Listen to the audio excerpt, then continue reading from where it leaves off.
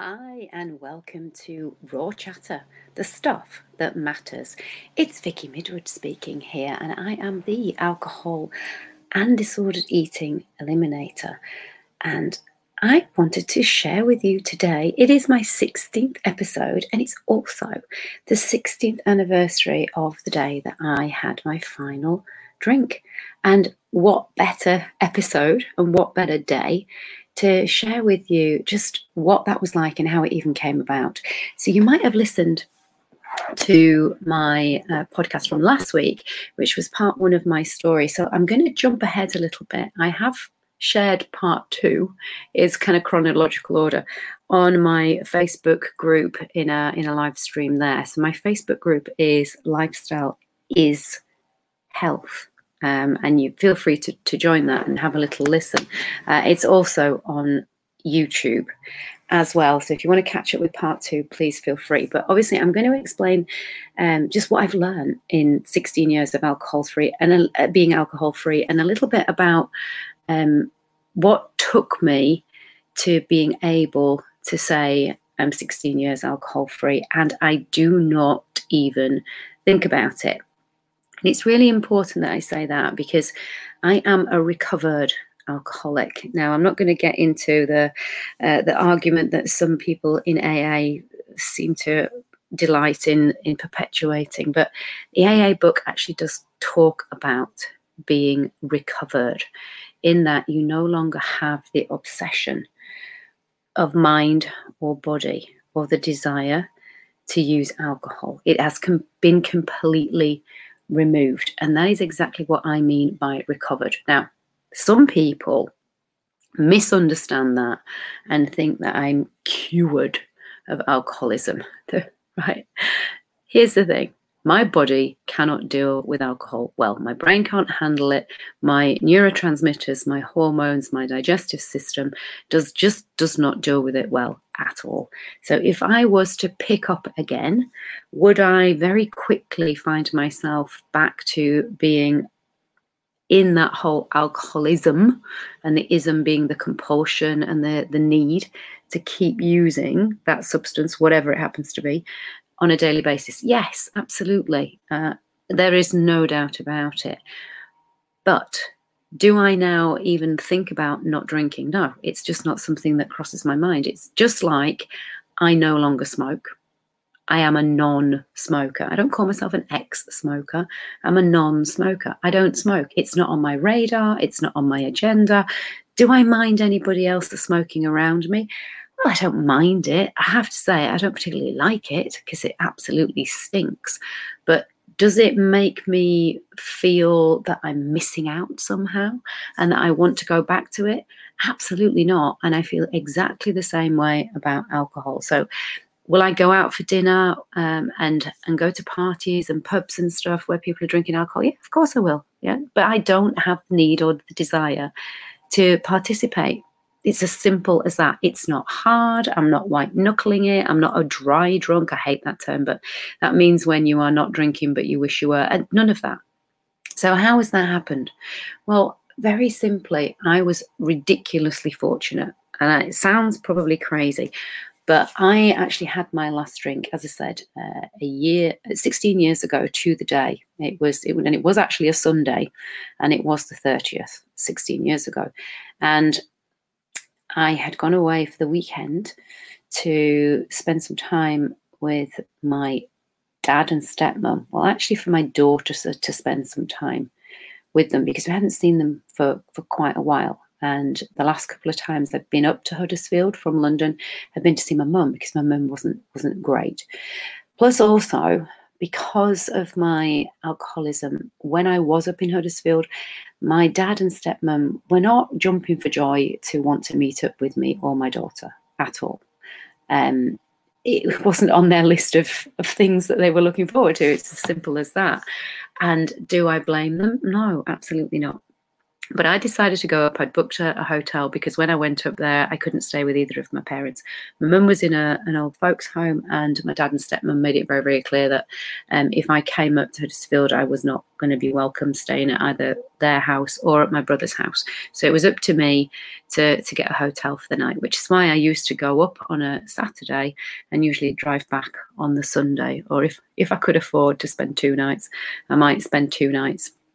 Normally, though, I was working at weekends anyway, so it wasn't necessarily an option that I could do more than 1 night. Anyway, I booked to go to the hotel, and I was going to go up. My daughter, we'd arranged that my daughter was actually going to spend the day with my dad and stepmom without me, for them to just spend some quality time with her, which I thought would be great, because while that happened, I could then go and see my mom. She was 6 at the time, and my mum was in an old folks home, and the home she was in then was not the one that she ended up in. The one she ended up in was incredible. The people who ran it were just a delight, and just so kind and amazing in her last few days, and I can't fault them. However, the home that she first went into, I'm afraid to say, was not like that. It was absolutely for psychiatric patients who had got a lot of disturbed issues going on, and my mum pretty much was not as bad as a lot of them were, which meant that she chose to spend the majority of her days in her own room just watching TV. Now, to be fair, that suited her state of mind, because she was under no pressure to do anything, to go out, to meet people, and it actually suited her. Of course, it didn't do her any favours from a mental health point of view, but it did mean that when I went up there, I was able to take her out and get her out of those 4 walls. But to take my daughter with me, it was never cool. I didn't like it. There would be people, making a lot of noise. They would be rocking in their seats. There would be alarms going. And to a 6-year-old kid, that environment is pretty damn scary and not ideal at all. So I was quite pleased that was what I'd arranged. However, the person that I was living with at the time decided at the last minute they was going to come with me. And that meant that he wanted to take his car and not mine. Now, I'd got my car ready to go. And by that point, I was drinking out of water bottles, but I was drinking something that could pass as water. Now, my drink of choice by that stage, I'm talking 2005, was wine, usually white wine and soda. I found wine on its own far too acidy. So beer and wine were my tipples. And I wasn't a hardened spirit drinker. I liked liqueurs. I did like Baileys. I was quite partial to an amaretto or 3. But it was pretty much beer and wine. However, in a plastic water bottle, wine and soda looks like pee, and it does. So if I was in the car going on any journey, I would have to have something that looked clear. And so what I would do was I would buy ready-made from Marks and Spencer's or any other supermarket that stocked them, the ready-made gin and tonics. Now, gin and tonic was not my drink. I was not a gin fan at all. But what I needed was to have something for the journey in the car with me that, if, for example, I should get stopped, it wouldn't look like I'd got alcohol in there. Now, obviously, if I'd have got stopped, I would have stunk of alcohol anyway. But in my head, that was what I was going to do. And of course, when there was a change of car, I had a bottle of water, but I also had the bottle with the gin and tonic in it. I grabbed the wrong bottle. And so we had a trip up to Huddersfield that took 4 hours plus. Bank holiday weekend, traffic was busier than normal. I can't remember if we had a stopover. We might have had to stop for a coffee and a wee break, which, normally when I do it on my own, I don't stop. I just literally get there, get where I'm going, put my foot down a bit, to be quite honest. But I wasn't driving, so it wasn't up to me. And so it took longer, probably about 4.5 hours. And I hadn't had any alcohol since that morning. Now, that may not sound like a long time. In fact, it probably sounds pretty damn normal for most people. But at that time, I was a functioning alcoholic who needed to be drinking pretty much 24/7. I was like on a drip. As soon as I woke up, it was white wine and soda. It was beer. It was wine and soda all through the day. Yeah, I'd have the odd coffee in the morning to get my system going, but then it would be straight onto it. And so to go for that length of time, I was already starting to feel withdrawal symptoms, which goes to show just how physically addicted to that my body and all of its cells were. Now, by this point, I'd actually lost feeling in all of my feet and all of my shins right up into my knees. And I still hadn't connected that with my alcohol intake. So because I hadn't had the alcohol, getting out of the car, I was a little bit wobbly. So it almost looked like I'd had a drink, and I hadn't. That evening at dinner, I tried to have a drink, and it came back up. And I felt the most weirdest I've ever felt in my life. I couldn't put my finger on it, didn't know what it was. And I hallucinated. I started hallucinating that very first night.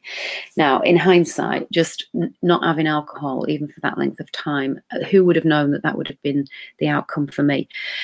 Just stopping drinking for any length of time when you've been drinking a lot is always a dangerous prospect, and it does not come highly recommended. But my body was rejecting it. And so the following day was a Sunday. My parents picked up my daughter. The plan was for me to go and see my mum. I wasn't in a fit state. I didn't know what was going on. I hadn't slept that night. Apparently, I tried to get out the window in the hotel room. I don't remember any of that. Apparently, I'd gone downstairs and tried to get out. And thankfully, whoever was staying it was a pub slash, they had rooms as well, basically said to my partner, what is she doing? Come down and get her. No recollection of any of that stuff at all. The following day, my partner said hi to my dad. Off Georgina went. I didn't really say hello to him or anything. He just said I wasn't feeling very well. I got a headache. We went out for lunch, and he said, you need to have a drink. He was pretty astute. He kind of knew that it must be something to do with the fact that I was getting withdrawal symptoms, and that perhaps a drink was actually the best thing to do. And I tried to have a white wine and soda, and literally within the space of a couple of minutes of 2 mouthfuls, it came straight. I had to rush to the ladies. And so there we were in this dilemma of how do we make me feel better when my body didn't seem to want to accept the alcohol, and what were we going to do? Because we were away, nowhere near our doctor. We were away for the weekend, and we were heading back home the next day. So we struggled through another night, I believe. Honestly, can't remember. Back home on the Monday was the bank holiday, and then of course it was half term. And I distinctly remember walking with my daughter from my house. I normally took the car to take her to school, but her school was in walking distance, walking to the school, because in my head I thought she had an appointment and I had an appointment with the head, and they were going to take her away and look after her for me. Now, obviously, this probably sounds so weird when I'm saying this. Part of me must have known that this was going to be my opportunity to sort myself out. And whatever you believe in, I truly believe that the universe stepped in, because I've never done anything like that before. Never walked with her to school, never organised an appointment with the head. And of course, when I got there, there were people in the school. It was half term. They were doing work, as those of you who are in the school world know. Half term is not a break necessarily for you. And there were people in the school, including the caretaker, who I knew very well. And he just said, "Have you forgotten it's half term, Vic? What are you doing here?" So we walked back down through the same way that we come, and I walked into our little main high street. And apparently, and I don't remember this either, but I was trying to open and get into cars. Apparently, I must have been trying to go somewhere. Somebody realised that something was going on with me, called an ambulance, and made me stand outside Barclays Bank while this ambulance arrived. I was adamant I wasn't going in it, and they were adamant when I got in there that I was drunk. Now, of course, I've got my child who is 6 years old, and they took us to A&E and asked me what I'd been drinking, and I was honest. I said I haven't had a drink for 24 hours more. So by this point, I don't know if this was the bank holiday Monday. It must have been the Tuesday, because the teachers wouldn't have been in school. So time's kind of a bit of a blur. And they took me to A&E, and they tried to give me some stuff. And I'm absolute nightmare when it comes to anybody giving me any medication that I don't know what it is and I don't know what it does. Having seen the effects of medication on my mum and her mental health, my association with medication and not knowing what's in it is powerful. But here's the thing, and this is what I want to share with you more than anything. My biggest fear has always been that I will end up like my mum, that I will have some kind of mental issue that I'm not in control of. And the thing with hallucinations, and if anybody has suffered the DTs, delirium tremens, it is pretty damn serious. It is, people talk about DTs as people just being a bit shaky when they get, it's much, much more than that. You're absolutely hallucinating. Your heart rate does crazy things. Your blood pressure drops through the floor. It's pretty damn dangerous. But what I wanted to kind of really kind of share was that the hospital were absolutely insistent that I was drunk, and I wasn't. They didn't recognize what was going on, and they sent me home. Now, we did get my partner to come and pick my daughter up, because obviously you can imagine that she was in a state, she didn't know what was going on. But they sent me home at like a ridiculous time in the morning, and I, in my head, remember crawling on my hands and knees up the hill from the hospital. Now, I'm guessing that didn't actually happen, but it's as clear as a bell even now when I think about it. I'm guessing somehow I must have got into a taxi, because I know my partner didn't come to pick me up. And the following day, I was pretty much up all night, and I distinctly remember things just moving. Every time I looked out the patio doors into my garden, the garden furniture would have moved. It would have hopped over the fence into the other garden. When I turned around, things in my living room had changed places. And I was fully aware that this was not normal and this was impossible, and yet this is what my eyes were telling me. And that's when I was convinced that I was going bananas. Now, this went on for another 24 hours until my partner realized that he needed to do something, and very fortunately got an appointment to see my GP, who was amazing. And she basically saw me. I was hiding behind the curtain, you know, where they examine you in the doctors and they pull the curtain round. So I'd pull the curtain round, and I was hiding behind there like I wasn't there, listening to what they were saying, and I was hearing what they were saying, right? And I remember, and I popped out the curtains like a child and went, I am here, you know. These are the little things that I can distinctly remember whilst I was in the DTs. And I remember driving from the doctors straight to the Priory in Southgate, which, for those of you in London, it's not far from where I live at all. And I remember talking to the radio, like the radio was talking to me in the car, and giving a running commentary about how badly my partner was driving and how close to the parked cars on the left side he was getting. All very vivid stuff. And I remember being in the room, and basically then they started to monitor what was going on, and pretty much knocked me out. Now, long story, very, very short, I know it's already been long, is that my heart rate absolutely tanked. And my heart rate's low anyway because of my anorexia and my bulimia and my leaky gut and all of the crazy things that I did when I was younger. So my heart rate is naturally low, around about 44, 45. So you can imagine when it tanked, I'm talking seriously low heartbeat, but also massively low blood pressure. And at one point, they were monitoring me every 20 minutes because it was touch and go as to whether I would actually be okay. Obviously, DTs, they were worried about brain damage and the effect that this craziness was having. Would I actually come out of it?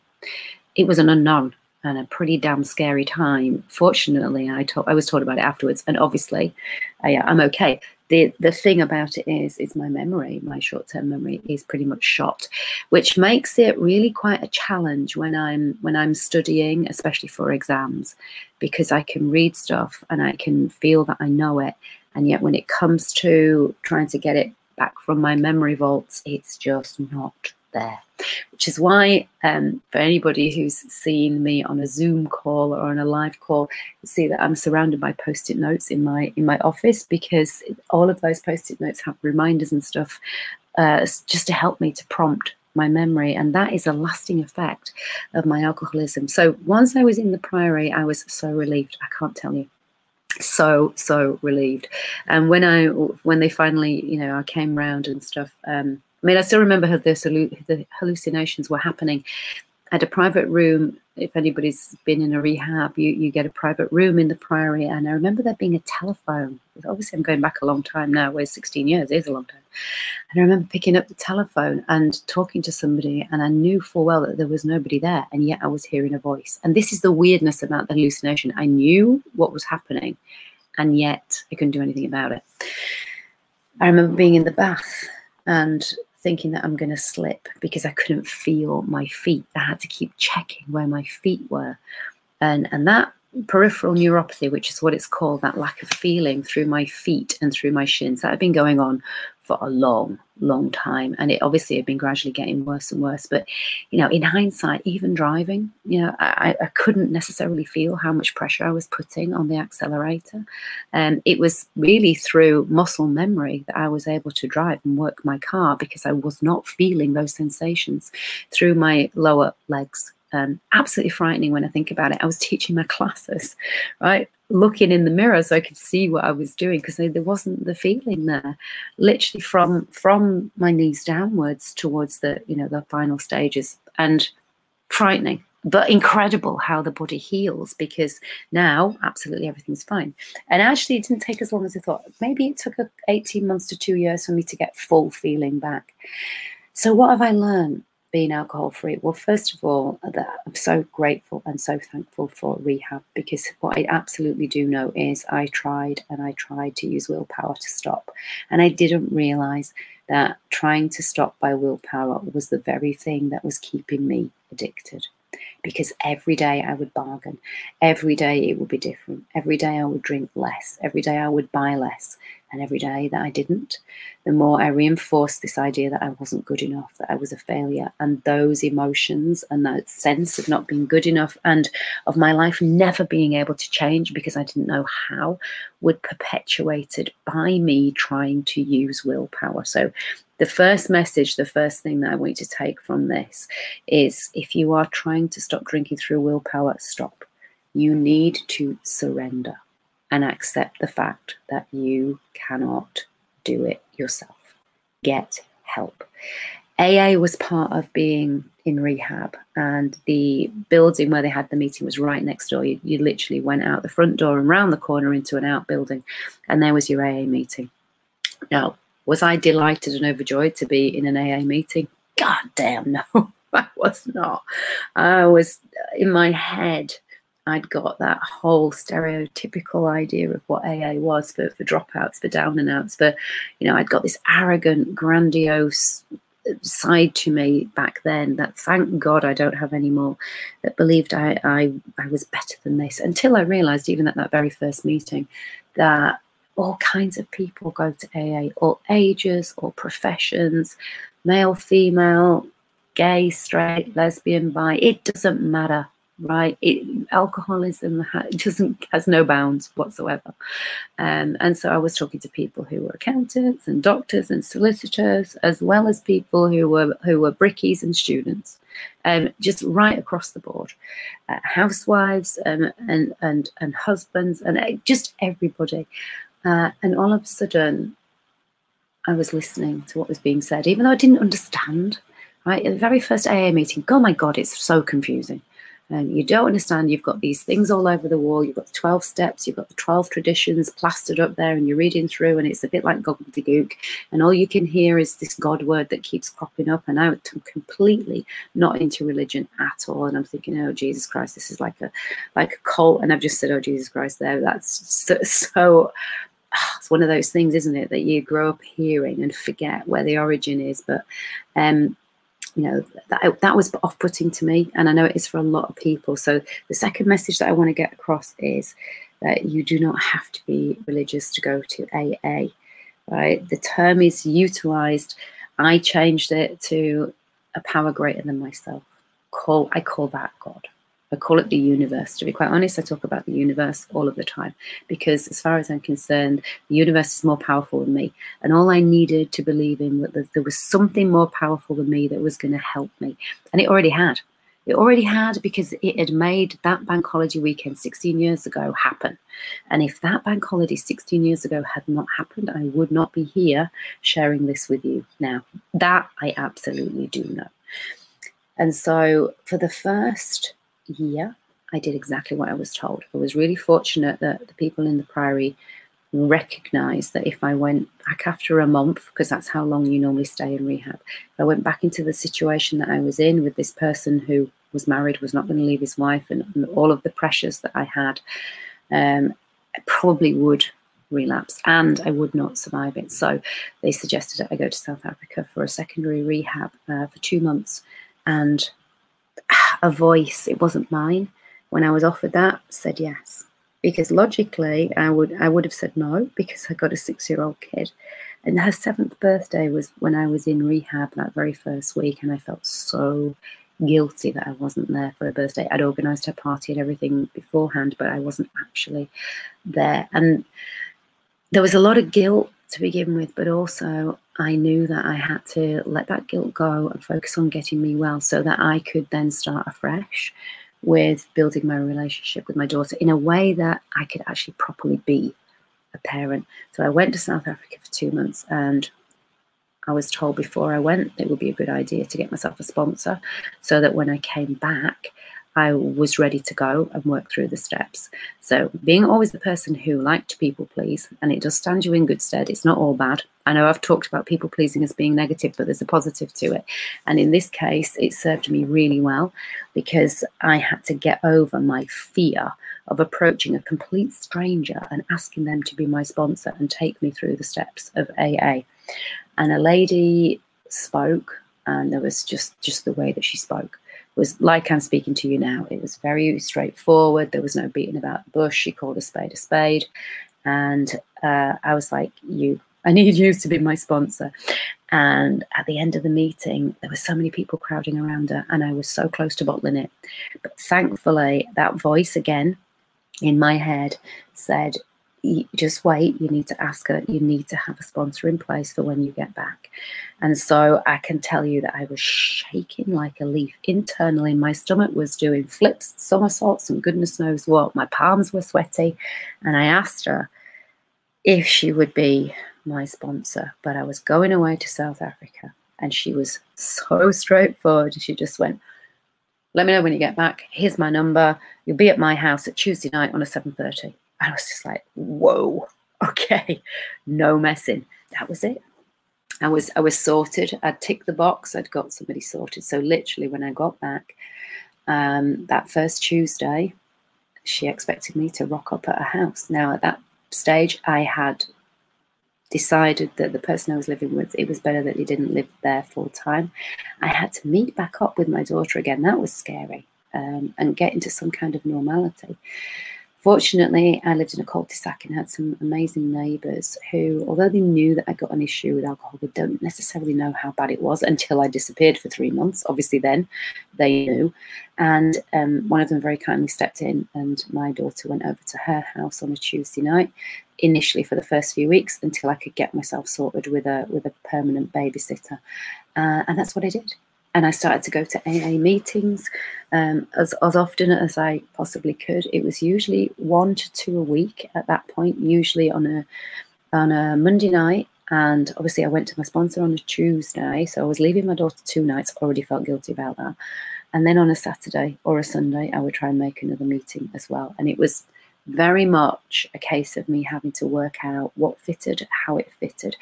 I'd already decided when I was in South Africa, and I'm so grateful for that. It gave me space to breathe and plan what I wanted to do. And I decided that I didn't know if I wanted to continue being a fitness instructor and exercise instructor. I didn't know. I wasn't sure. But what I did know was that I was pretty damn good at teaching people stuff, and maybe I should utilize those skills and go back to studying. And that's what I chose to do. I went back to study and finally graduated. And while I was doing all of that, I also applied to do my addiction psychology master's, and I got accepted onto that course as well, which I was delighted about because I really wasn't sure. My confidence had taken a big hit, I can tell you. I didn't know who I was for that first 2 years. I was finding my feet. And this is what the second takeaway I want you guys to take from this, is that you need to give yourself time to discover who you actually are. Because when you have issues with alcohol or food or both, like I did, you very much wear an absolute wardrobe full of masks, and it's really difficult to know who you actually are. And so for those first 2 years, I was very much finding out who I was. I was practicing my communication skills. I was studying neurolinguistic programming, was trying to reframe stuff and learn how to communicate clearly. Sometimes I was bloody rude and blunt, and didn't realize. Fortunately, I had some people around me who were able to tell me that, you know, that's not the way to go about it, but I needed a lot of help. I basically had to learn how to be an adult and how to function in a world where I truly had not functioned as an adult at all. Through my eating disorders, through my anorexia, that kind of kept me stuck in my 12/13-year-old. And then my first marriage, it was just like not reality. It was all fun and champagne and fast cars and VIP lounges and meals out. It wasn't realistic. Second marriage was just hard frigging work.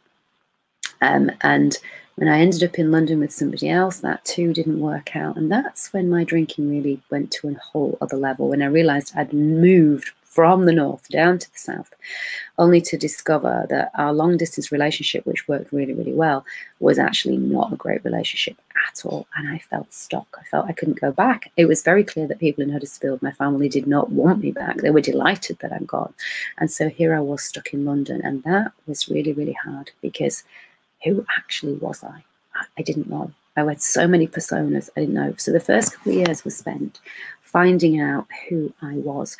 And over the years, all I can say is, thank God that I did what I was told, in that I had an amazing sponsor who took me through the steps. She then insisted that I sponsor people straight away. And she didn't leave it up to me to find somebody. She gave me my first 2 sponsees and said, you will take these people through the steps. Now, the best way to reinforce the 12 steps is to teach them to somebody else. And any of you who are teachers will know that.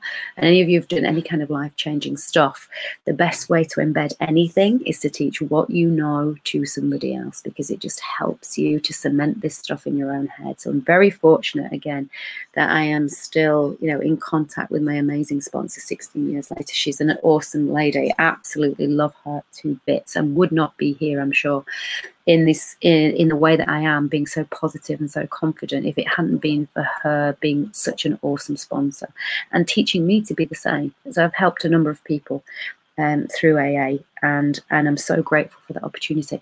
Now, do I still go to AA on a regular basis? Well, here's the thing. I was taught in rehab that you need to go for the rest of your life, and that always didn't sit very well with me. I didn't quite get it. It didn't kind of make sense that if you have recovered from a problem, why would you keep going back and talking about it? Until, of course, I realized that you're giving back. By turning up to AA, by talking about your journey, you're giving hope to those people who are starting out and who are just where you have been. And it's that inspiration that is required. Now, that worked for me for, I'd say, the first 3 to 4 years. But then after that, I found that I was starting to get a little bit resentful of the time that it was taking. I needed to build my life, and I needed to focus on moving forward and not in the past. Now, that's just my journey. Part of me feels that I ought to go back and you know, talk to people and do the giving back. But I don't feel that for me, that is where I want to be. It doesn't align now with who I am and how I am in my recovery. We all have to, and this is the final takeaway, we all have to find out what works best for us, because there is no one set way. I chose not to keep on turning up to AA meetings year in, year out, week in, week out, because I wanted to put the past behind me and focus on my future, a future with my business, with my daughter, with building a life for myself, and still discovering who I was. And so for me, I feel that I did what I needed to do, and AA has served me incredibly well. But I don't feel now that I want to keep on going back. Do I still hold by the 12 steps being excellent? Do I still recommend that people start by going to AA 2 or 3 times a week? Absolutely, yes, I do. Get yourself a sponsor and go through those steps. But now what I want to kind of finish on is that I have completely changed. It is a total transformation. And to be able to talk to you about 16 years alcohol free, has it all been plain sailing? No. But what I can say is when I went through those steps, and then this is probably the key thing, when I went through those steps, but also did a lot of work on myself and really did the deep stuff of understanding, transforming my language inside my own head. But crucially for me, because I'm a bit of a nerd and a bit of a geek, understanding the physiological, biochemical side to addiction, and specifically to alcohol and food addiction, which work on the same pathways in your brain, understanding the gut and the role that that plays too, and really focusing on absolutely changing who I was. Because to be quite honest, I had no clue who I actually was. I was whoever you wanted me to be, or I was whoever I thought you wanted me to be. But now I can sit absolutely comfortably at 52, 16 years sober, saying that when I first went to AA, I didn't understand what the term serenity meant. So we say the serenity prayer, and it's God grant me the serenity to accept the things I cannot change, the courage to change the things I can, and the wisdom to know the difference. Well, I didn't have wisdom back then. I did have the courage to change, but I didn't know what serenity was. I didn't even know what the word meant. 16 years later, I can comfortably say that I have got serenity, and I am very happy and very contented being a non-drinker. And if you are wondering whether AA is for you, I'm going to say reach out, go onto the online meetings, try different meetings. I didn't just do AA, I did NA and I did OA as well. They're all the same 12 steps, but different formats. So it doesn't really matter as long as you do what is suggested. Get yourself a sponsor and work through the steps. Do the steps work for everybody? No. But are the steps basically life coaching? Absolutely yes. And so if you don't want to go through the steps, reach out for a life coach who has been through alcoholism or addiction, because they will take you through a very similar process. Won't be the same wording, won't be the same words in terms of using the God word that I know puts a lot of people off, but the process is the same. You need to look back and get really honest about who you are, what you've done, how you feel about it. Look at the traumas in your life. Look at letting go of stuff that you need to, and crucially forgiving people. Because if you are bearing a grudge against anyone or anything, then chances are you will keep on returning back to that bottle. And on that note, I just want to say thank you for listening to my ramblings. I do feel as if I have rambled, but I'm very, very grateful to have come that close to not knowing if I would survive or not. I have to say I'm so grateful for the universe for stepping in that weekend, because I was so flipping livid when he said he was coming with me. I can't tell you. But it's the best thing that ever happened to me, to my family, and to my daughter. And over 16 years, I built bridges with all of my family members. And I've got 2 successful businesses, and I am very happy and very contented and very serene to be 16 years sober. Have a great bank holiday weekend, and thank you for listening.